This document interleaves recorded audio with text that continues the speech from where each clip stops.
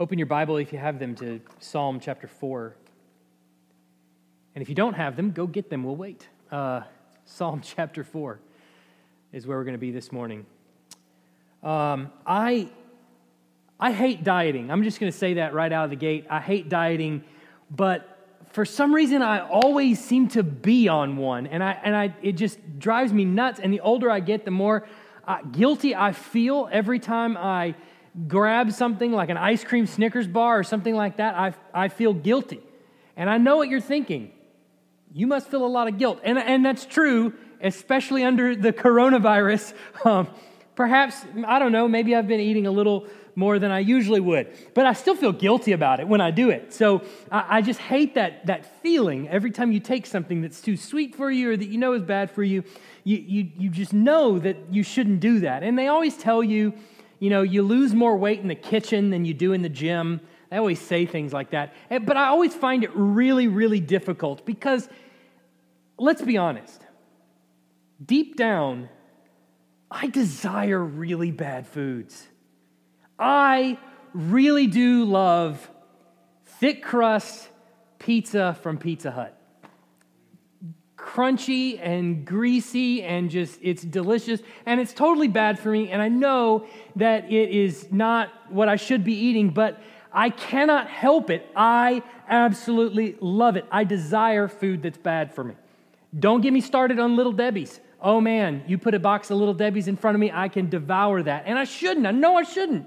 But deep down, I really, really desire those kinds of food. And that's ultimately why it's so difficult, for me especially, to ever get to a point where I can lose weight or keep my weight in check and things like that. Now, we're coming to our passage this morning in Psalm chapter 4, and David is going to contrast the life of the godly with the life of the ungodly. And what we're going to find as we get to the end is that ultimately it's a matter of desires. Let's read our text. Psalm chapter 4. To the choir master with stringed instruments, a psalm of David. Answer me when I call, O God of my righteousness. You have given me relief when I was in distress. Be gracious to me and hear my prayer. O men, how long shall my honor be turned into shame? How long will you love vain words and seek after lies? Selah.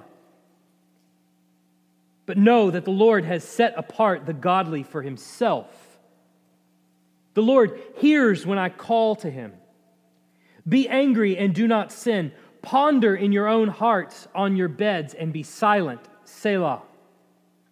Offer right sacrifices and put your trust in the Lord. There are many who say, who will show us some good? Lift up the light of your face upon us, O Lord.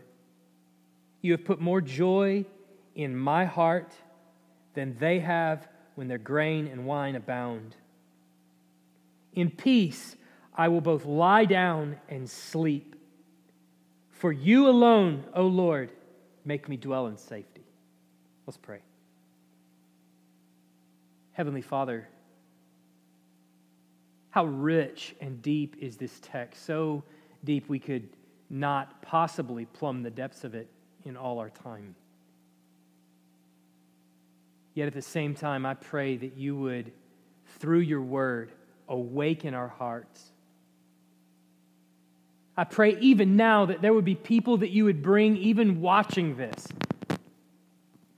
that through the preaching of your word and through understanding your word, through the reading and hearing of your word, that they would come to believe. Perhaps even realize that their whole life they have pretended to believe. That you would bring them to actual, real repentance right there, even in their homes. Pray that you would open our hearts to obey your word, to be filled with the joy that is contained therein. In Jesus' name we pray. Amen. Well, understanding this psalm is not without its difficulties. It's a challenging psalm, I think, and you'll notice that as you go through it, if you read through it and you pay close attention, no real context is given to the psalm itself. So we don't necessarily know exactly the context that it was written in. Last week we had this nice little title at the top that said this was written during the time when David was on the run from his son Absalom, and so we could find that scene in Scripture, and we could look for it and see what the context of that particular scene was, and it makes it nice for preachers because then we can understand the context and better get a hold of what David is driving at in a particular psalm by understanding its context, and then apply it better to our congregation. But some psalms, you'll notice, don't necessarily play that nicely. They don't really give us that kind of context, so it can be a bit challenging to interpret sometimes, and sometimes those psalms can be abused, sometimes too. So this happens to be one of those psalms that's a little bit more difficult. So there are questions you will have as you read through it and you really begin to think on it. For instance, who is David talking about? To whom is David talking? He says in verse 2, "O men," which we take to be a group of men somewhere plotting perhaps something nefarious against him. There are translation issues that we won't really get to this morning, but translation issues in the passage that can make it even a little bit more confusing. But regardless of what is going on in David's life at the time of his writing, or even regardless of who his original audience really was, this psalm has been given, as the title at the top tells us, to the choir master, and has the instruction that it is to be used with stringed instruments. And that actually turns out to be really important, and it's a good bit of information for us to consider, because it basically means that David is intentionally ambiguous about some of the events and the people that he's describing. The reason is because this psalm is to be used and sung in a general assembly in worship. And presumably, it's written in a way that everyone can relate to it. So its warnings then are going to be generally applicable. Its comforts are also going to be applicable to most people that read it, and particularly anyone that would be a child of God. Further, he's going to talk a great deal about the ungodly, and so it's going to be a rebuke to all the ungodly, not just the ungodly in David's day. So he writes it intentionally ambiguous with the intention that it's going to be sung by the congregation as they worship the Lord. And with all of that being said, I think there are three sections in this psalm. David is talking, obviously, throughout the psalm, but in verse 1, he's talking to the Lord. And then in verses 2, all the way through the first part of verse 6, he's talking to the ungodly. He's addressing them as if they can hear him. And then in the last part of verse 6, all the way through verse 8, he again addresses the Lord in prayer. So throughout this psalm, David also is going to make certain word choices that aren't necessarily evident in the English text, but they do indicate the difference, that he's trying to draw a line of distinction between the godly, which he is a part of, and the ungodly, which these men or this plural group out there is a part of. And he's making certain word choices that are going to parallel, that are going to help us see that distinction between the two. So 3 points that David is making here that I want you to see. And the first one is that God vindicates his children. Look at verse 1. "Answer me when I call, O God of my righteousness. You have given me relief when I was in distress.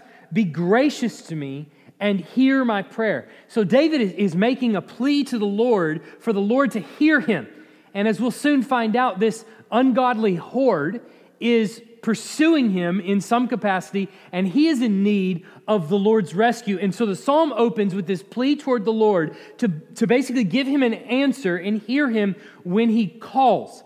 Now, you may recall that last time we went through Psalm 3, I dealt a great deal with Psalm 2 and how Psalm 3 falls right on the heels of Psalm 2. Psalm 2 being where God is saying that he laughs and he holds the nations in derision as they make plans against him. And he says, look, I've got this. I put my king who originally was David, but then ultimately was Jesus. I put my king on his holy hill, and this is how God, we're told, is going to establish his kingdom through this central king on Zion's hill, and then essentially he's going to govern the world through this king. He's going to smash them in pieces like a potter's vessel and all that kind of stuff. And then Psalm 3 follows right on its heels, and that same king is running for his life. Well, here in Psalm 4, he's now surrounded by enemies, and he's crying out for the Lord's help. And the plea is, the God of my righteousness, which means something like the God of my vindication, the God who vindicates me. As you'll see, some translations make that pretty clear. David is making a plea to God who vindicates me. Now, why is he doing that?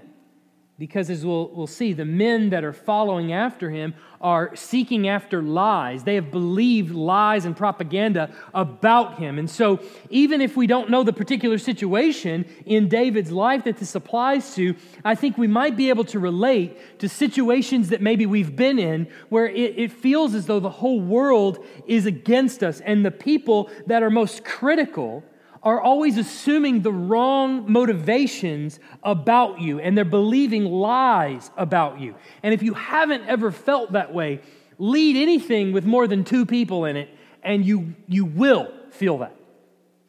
But David is making it clear that even in his plea, God is the one who vindicates me. No one else. God, you are the one who vindicates me. You are the God of my righteousness. Then he takes it a step further and voices the reason that he turns to the vindicating God, because he has been his help in the past. Now, the ESV, the English Standard Version that we read on Sunday morning, that we're reading from now, it tends to be a more word-for-word translation. So it's really pretty close to the original Greek or Hebrew, depending on what testament you're in. But it tends to be a more word-for-word translation. If it were a more thought-for-thought translation, so if it were a little looser and a little further away from the Hebrew, but still getting the idea of the thought that David is conveying here, it might sound something like, I have been in tight spots before, and you've always saved me from them. So please do it again. That's essentially what David is conveying here. David is recognizing that the Lord is not only the one who vindicates, but he has done so in David's life many times in the past. And I think as we can all sit here as Christians, probably testifying to the very same thing, God has vindicated us in our time of need, or has lifted us up in our time of need. And I want you to consider 2 examples biblically for God's vindication, the kind of vindication that I'm really talking about here. The first is David himself.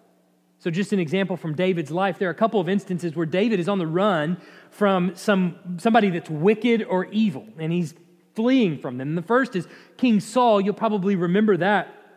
David was to replace Saul on the throne. Saul may or may not have been exactly aware of how much David was going to replace him, but he was. And so eventually Saul wanted to kill him and was paranoid about David and began chasing him. And David spent a lot of his life on the run from Saul, avoiding his thrown spears and his attacks and his betrayal from people that were associated with Saul. And so as Saul begins to pursue David, what we see is that Saul ends up dying horrifically in battle, and the Lord exalts David to the throne over Israel.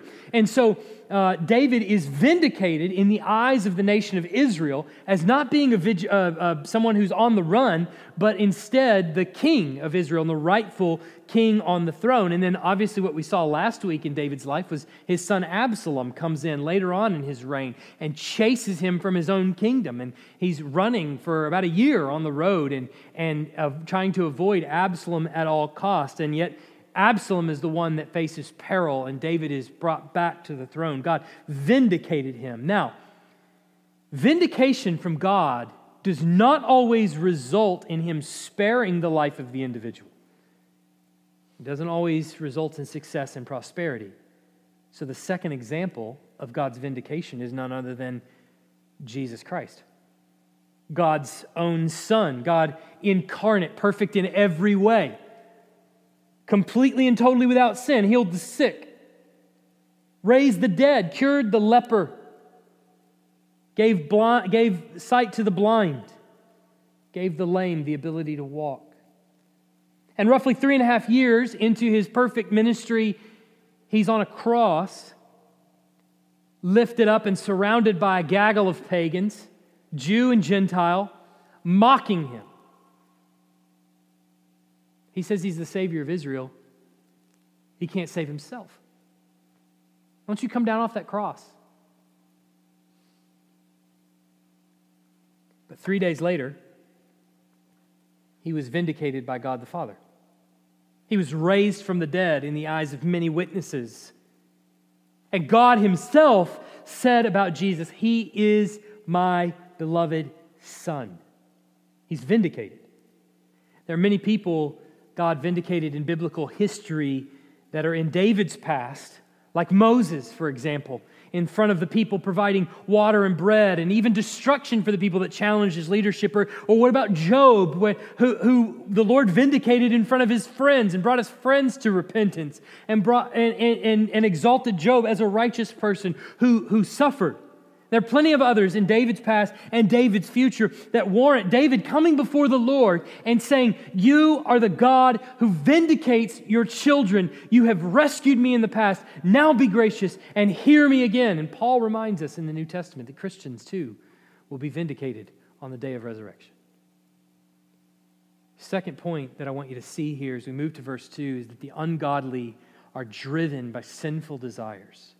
The ungodly are driven by sinful desires. If you read through verses 2 to the first part of verse 6, you'll see that David seems to present this, how the ungodly act. He sort of kind of lays out there in a poetry sort of fashion how the ungodly act, and then he contrasts it with the actions of the godly. And it's mostly on the actions that they do that are completely different. And again, we don't know exactly who is in view here in the ungodly. Perhaps it's maybe the same situation that David was in the previous psalm where he's running from Absalom. Certainly that context would certainly fit with a lot of what David says. You'll remember the Bible tells us that Absalom had won the hearts of the men of Israel. So it's possible David is here taking exception to the men who have been persuaded to follow Absalom. They've believed lies. But whatever the specific reason for his writing,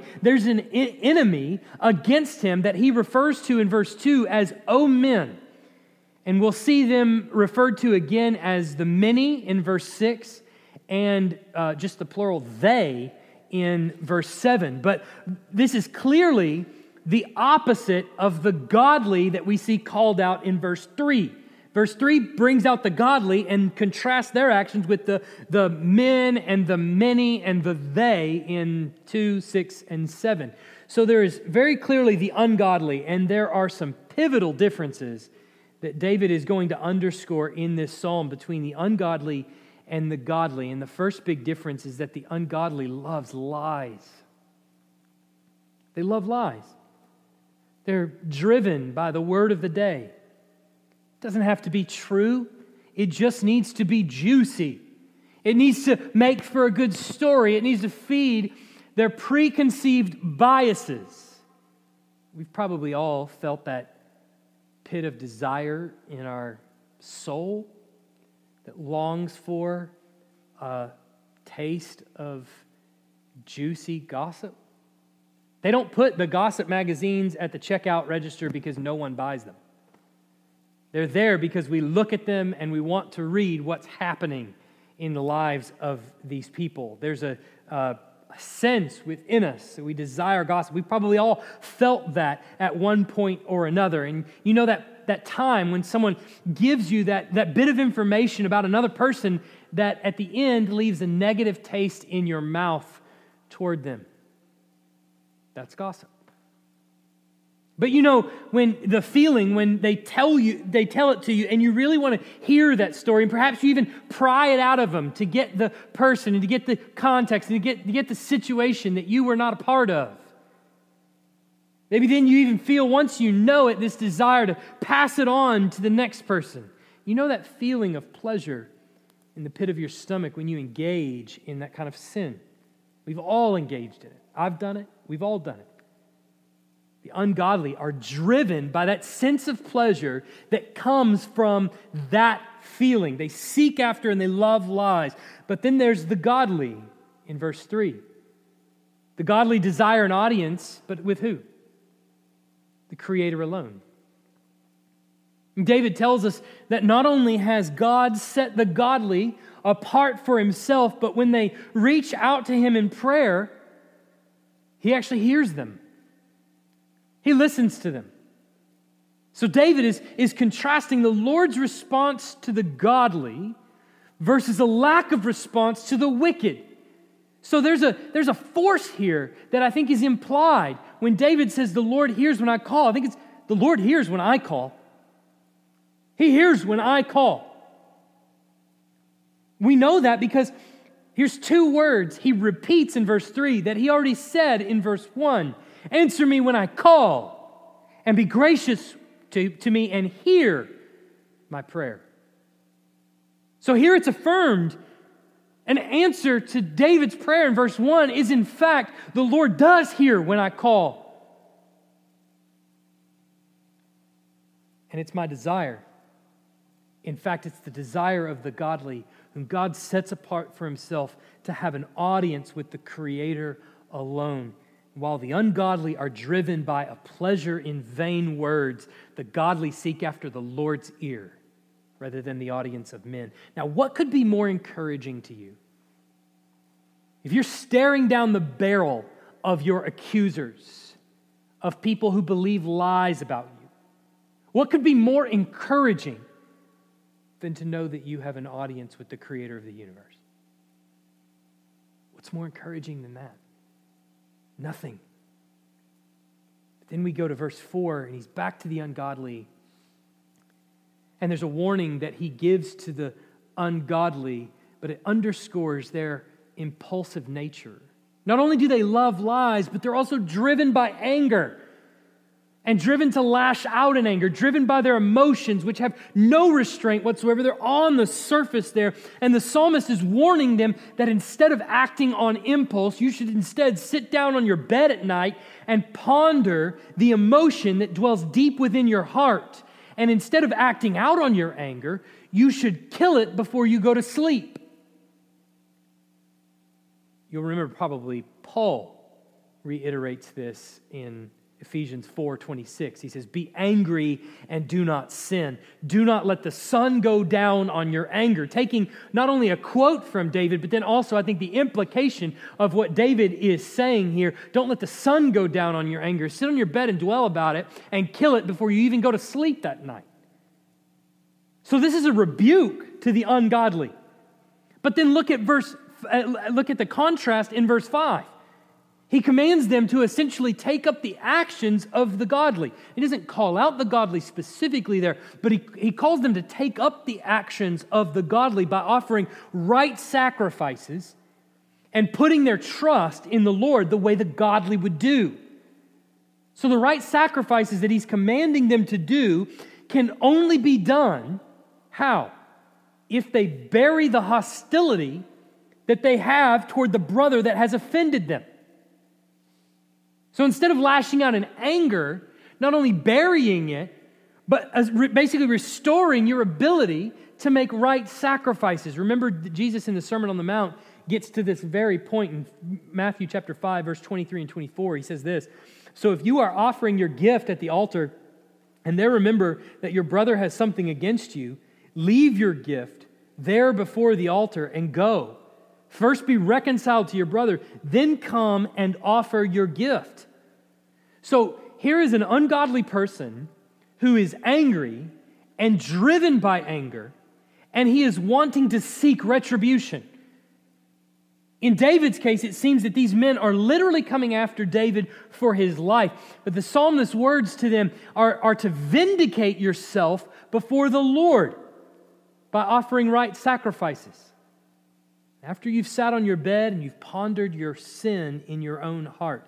It's another parallel of words here. There are many actually in this verse that we'll get to in a minute, but one that refers back to a word we've already seen before, where the ungodly need to seek the Lord for vindication. They need to offer right sacrifices. Same word there, God of my rightness, God of my vindication. The God who hears David when he calls is the same God who has already vindicated him and who will continue to vindicate him in the future. David's conscience is clean, but you ungodly need to go before the Lord and vindicate yourself in your sacrifice. Then at the beginning of verse 6, we have the ungodly depicted there as the many. And this verse, I think, can be confusing, but I think the quote should probably end at the end of good. There are no quote marks in Hebrew, so the quote marks that are there are basically just an English translator putting them in there to hopefully make something clear. And so it's really just their opinion, albeit an educated opinion, so we want to be careful about changing those kinds of things, but I think in the end, there's good reason that I'll show you in just a second for ending the quotation at the word good there in the first half of verse 6. I think David is basically asking this question, who do the ungodly go to for blessing? And the answer in their response there is no one. The ungodly person here is asking a question, who will show us some good? The ungodly person has a desire to be blessed, but has no one to turn to ask for it. So from verse 2 to the first part of verse 6, you have David interacting with the ungodly, and he even talks to them as if they can hear him, and he's essentially challenging them. Why can't you be more like the godly? You're driven by this passion for lies. You love vain words. You give ear to them. You know who gives the godly his ear? The Lord. He hears when I call.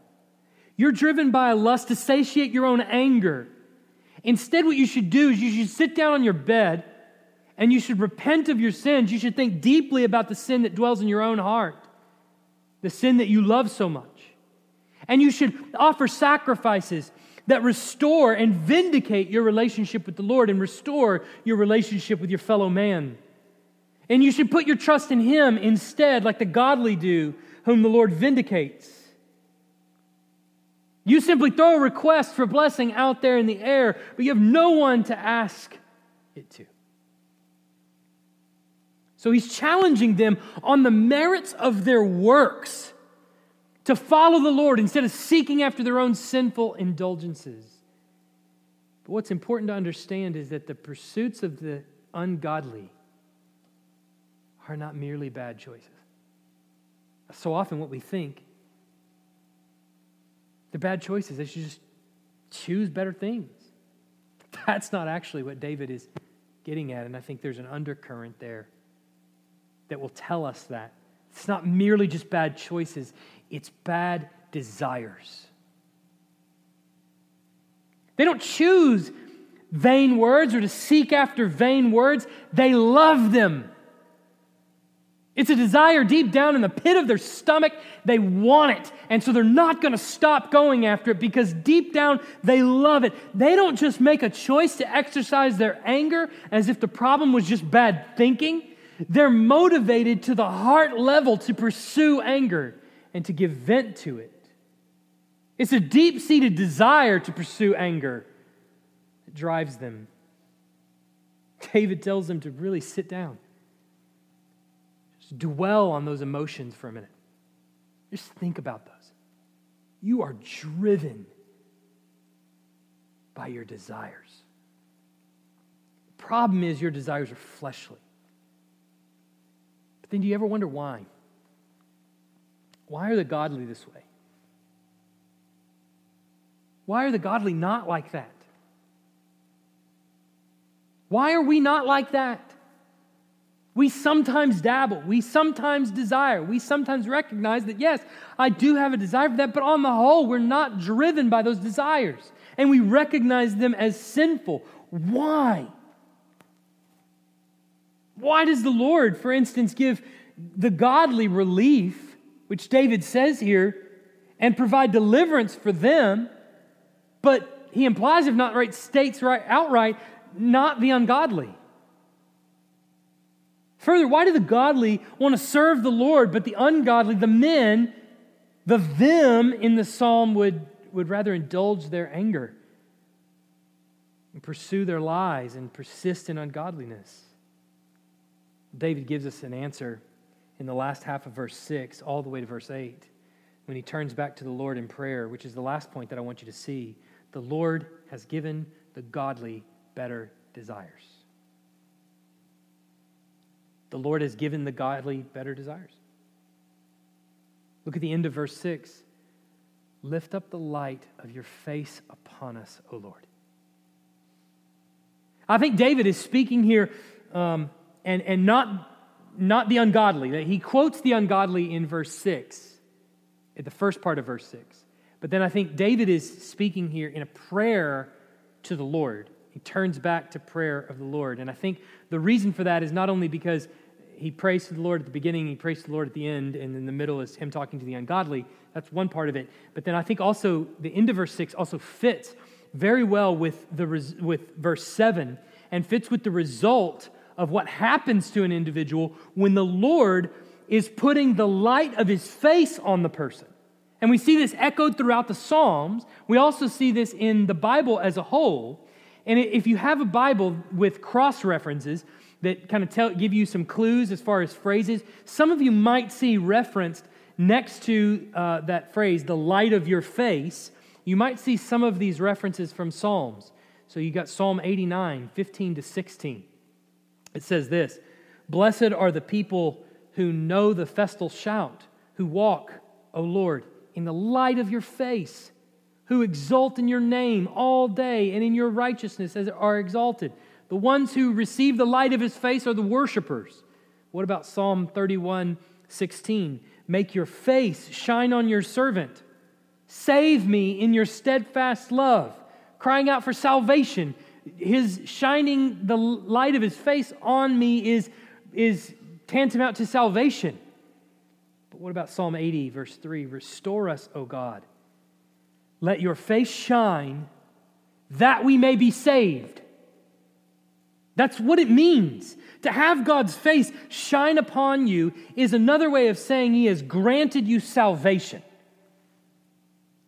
This is a person that realizes that all the other ways are bankrupt and the only way to find true pleasure is in the Lord. And perhaps David is here at the end of 6 praying on behalf of the ungodly. Let your face shine upon them too, so that they may be saved and repent. But regardless, I think David is communicating here, and his answer to all of those whys is found then in verse 7. Why do the godly seek after the Lord and the ungodly pursue sinful desires instead? He says, "You have put more joy in my heart than they have when their grain and wine abound." You know what it's like to have grain and wine abound. What he means there, lots of food, lots of alcohol, their bellies are full, and they're continuing to get drunk, and they're happy, and they're merry. Eat, drink, and be merry, for tomorrow we die is their sort of mantra that they go on about. And he says, "You, Lord, have put more joy in my heart than they when their wine and grain abound." All of that merrymaking that they do, all of that happiness that they have, pales by comparison to what you've given to me. The Lord has put that joy there in the heart of the godly. The Apostle Paul perhaps picks up on this very idea in 2 Corinthians 4 and 6. He says this in verse 4, "In their case, the God of this world has blinded the minds of the unbelievers to keep them from seeing the light of the gospel of the glory of Christ, who is the image of God." Now go to verse 6 there. It says, "For God, who said, 'Let light shine out of darkness,' has shone in our hearts to give the light of the knowledge of the glory of God in" what? "The face of Jesus Christ." Here's the image of God, the face of Jesus Christ, shining on the hearts of all believers. So the gospel message is that while we were sinners, Christ died for us. But while the God of this world has blinded the minds of the unbelievers, the very same creator of the world, the God who said, "Let light shine out of darkness, let there be light," Genesis chapter 1. He has also given us the new creation. He has shown in our hearts to give the light of the knowledge of the glory of God. That same light that David is asking for in Psalm 4, that is repeated throughout the Psalms, is now repeated here in Paul, but with one key change, that it's specific. It's not just the light of the glory of God, but it is in the face of Jesus Christ.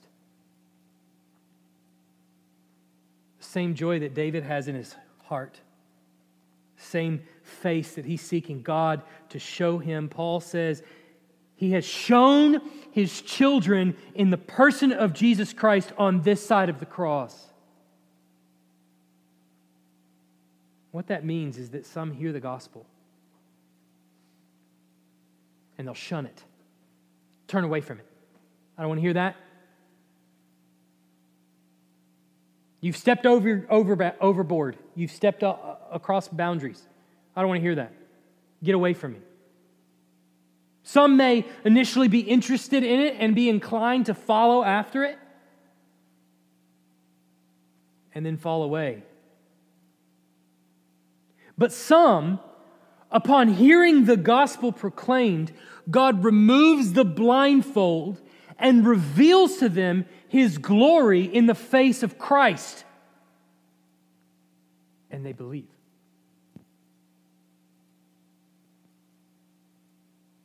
David closes the psalm with three more repeated words here. One in verse 7 and two in verse 8. He says, God has placed joy in the heart of the godly, while the ungodly has sin in his heart that he needs to ponder. God has placed joy in the heart of the believer, and there's sin in the heart of the unbeliever that he needs to ponder and repent from. The ungodly is lying on his bed, while the ungodly needs to lie in his bed and ponder, while the godly is lying down and sleeping. The noun bed there is the same root as the verb lying. So when you sing this and when you say this out loud, you hear that same root. It's meant to be auditory. So we have bed and lying, which doesn't seem like a parallel words, but the roots are the same, and they'll be magnified when you're saying this out loud because you hear that same word come back to you again. The ungodly, he says one more time, need to trust, there's the verb, need to trust, while the godly dwell in safety. There's the noun. So the trust verb and the noun safety, same root word again. Now the difference in all of that, the difference in the godly and the ungodly, is that the Lord makes me dwell in safety. The Lord put more joy in my heart. He did it to me, to you. The Lord has been the principal actor here that has resulted in your worship and confidence and ultimately your peace. If you don't understand that salvation is first and foremost a heart-level change that God did in you, then I'm afraid you've merely taken other pagan religions that broadcast works righteousness, and you've slapped the label Christian on it. It's not the gospel. The gospel is while we were dead, He raised us up. It's not while we were drowning in the ocean, He threw us a life preserver, we had to reach out and take it. That's not what it says. It's while we were dead in the bottom of the ocean, He went down and got us and revived us. That's the gospel. There's so many people that come to church services and they listen to sermons as if the preacher is supposed to tell them what to do and what not to do. Principally, his job is to lay out before them what to do and what not to do. Give me a list. That's his primary reason for preaching. Give me the steps I need to have a better marriage. Give me the steps that I need to take to be a better parent. And then the evaluation of the sermon is based on how well the preacher did at this or that. If you pay attention, you'll see sermons like this with the title starting with how to, 10 secrets to. And the expectation is that the audience that's there will walk out, will hear the requisite information while they're there, and they'll leave, they'll walk out. And if they simply apply the better choices to the situations that they are presented with that week, then they'll be a better husband, they'll be a better parent, they'll be a better Christian. You just got to make different choices. But what you have to understand is that the choices that those sermons are preaching to are symptoms of a heart that is deeply unsatisfied with Christ. They're symptoms. So it's tantamount to you going into a doctor with this pain in your shoulder that just won't go away, and it feels like a knife going in. You can't move your arm. You got to keep it really still, and you can't move it in any way. And he says, take some ibuprofen. So you take some ibuprofen, and pain goes away when you take the ibuprofen, but then some hours later it comes right back, and it's just as serious as it was before the ibuprofen went in. And you go back to him, and the meds just keep getting stronger. Next time it's not ibuprofen, not 2 ibuprofen, it's 4. And then after that, it's not ibuprofen anymore, it's a more serious drug. And then on to narcotics to deal with the pain. At what point do you start to realize, maybe I have something wrong with my shoulder that pain meds can't treat? Maybe the pain is the symptom of the bad shoulder. On the other hand, if the shoulder is cut open and fixed, the pain in the shoulder then goes away. In a similar way, it won't suffice for us to fix our behavior. Parents, your kids, guilty of this all the time. We want our kids to obey. We want them to be moral, upstanding citizens. And so we correct their behavior. Don't embarrass me.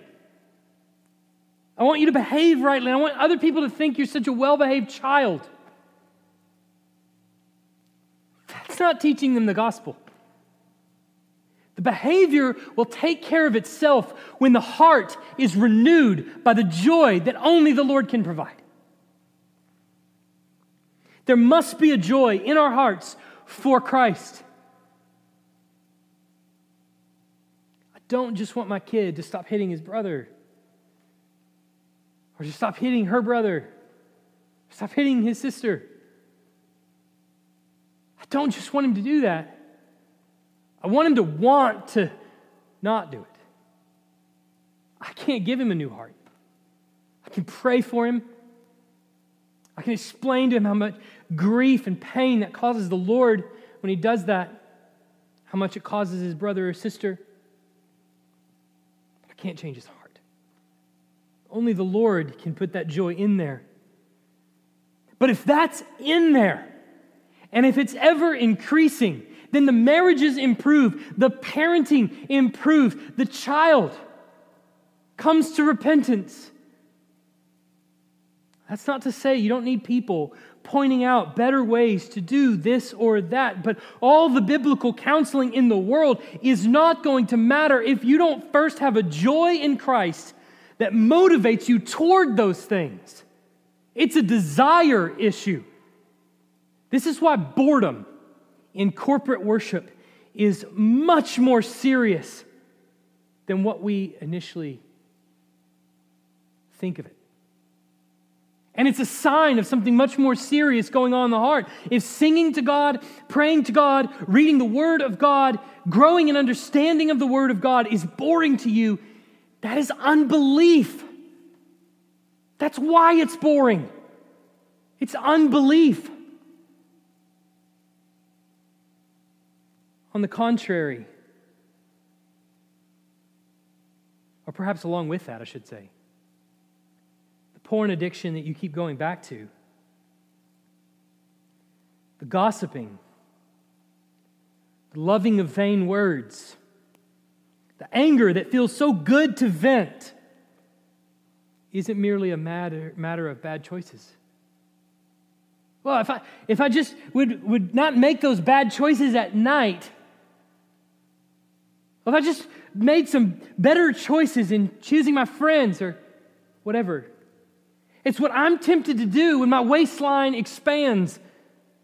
Well, I chose pizza tonight instead of eating sensibly like a nice low-calorie salad. But the problem is deeper than that. I love pizza. And I hate salad, and that's why I went for the pizza. That's why I chose it.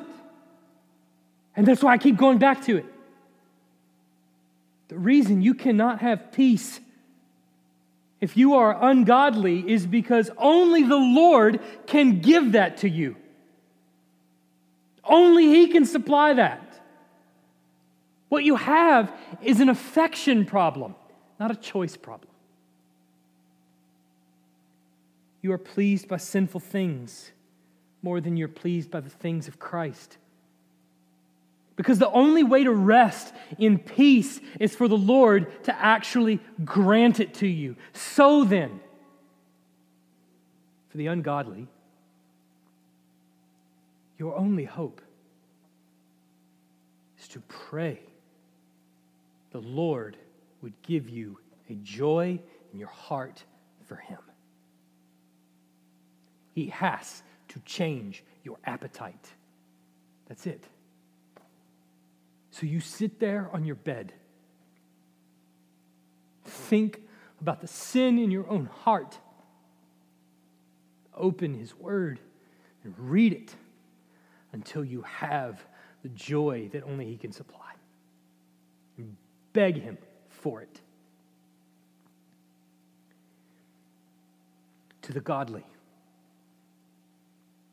who struggle, sin, but you love the Lord. Same is true for us. We beg Him in our prayers, please increase my joy for you, knowing that if my joy for Him increases more than they when their wine and grain abound, sinful indulgences that I have will dissipate.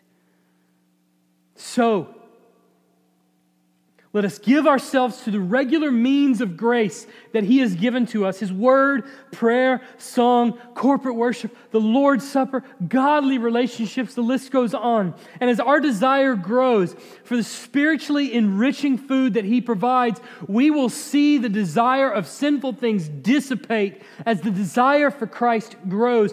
So we begin to feed the Spirit that He has put within us and starve the dog of the flesh. Let's pray. Heavenly Father,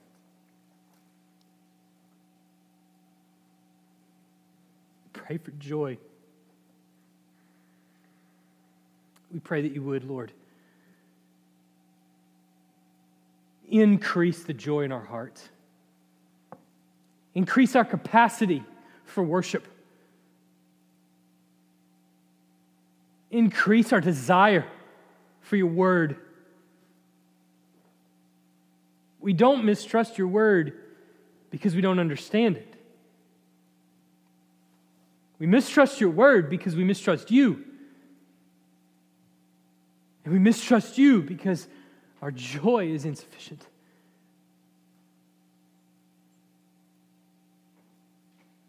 We know we are driven by pleasures. And your word tells us that's not bad.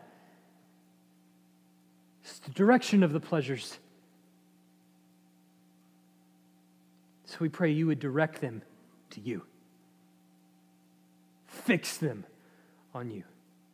Nothing else would satisfy. In Jesus' name.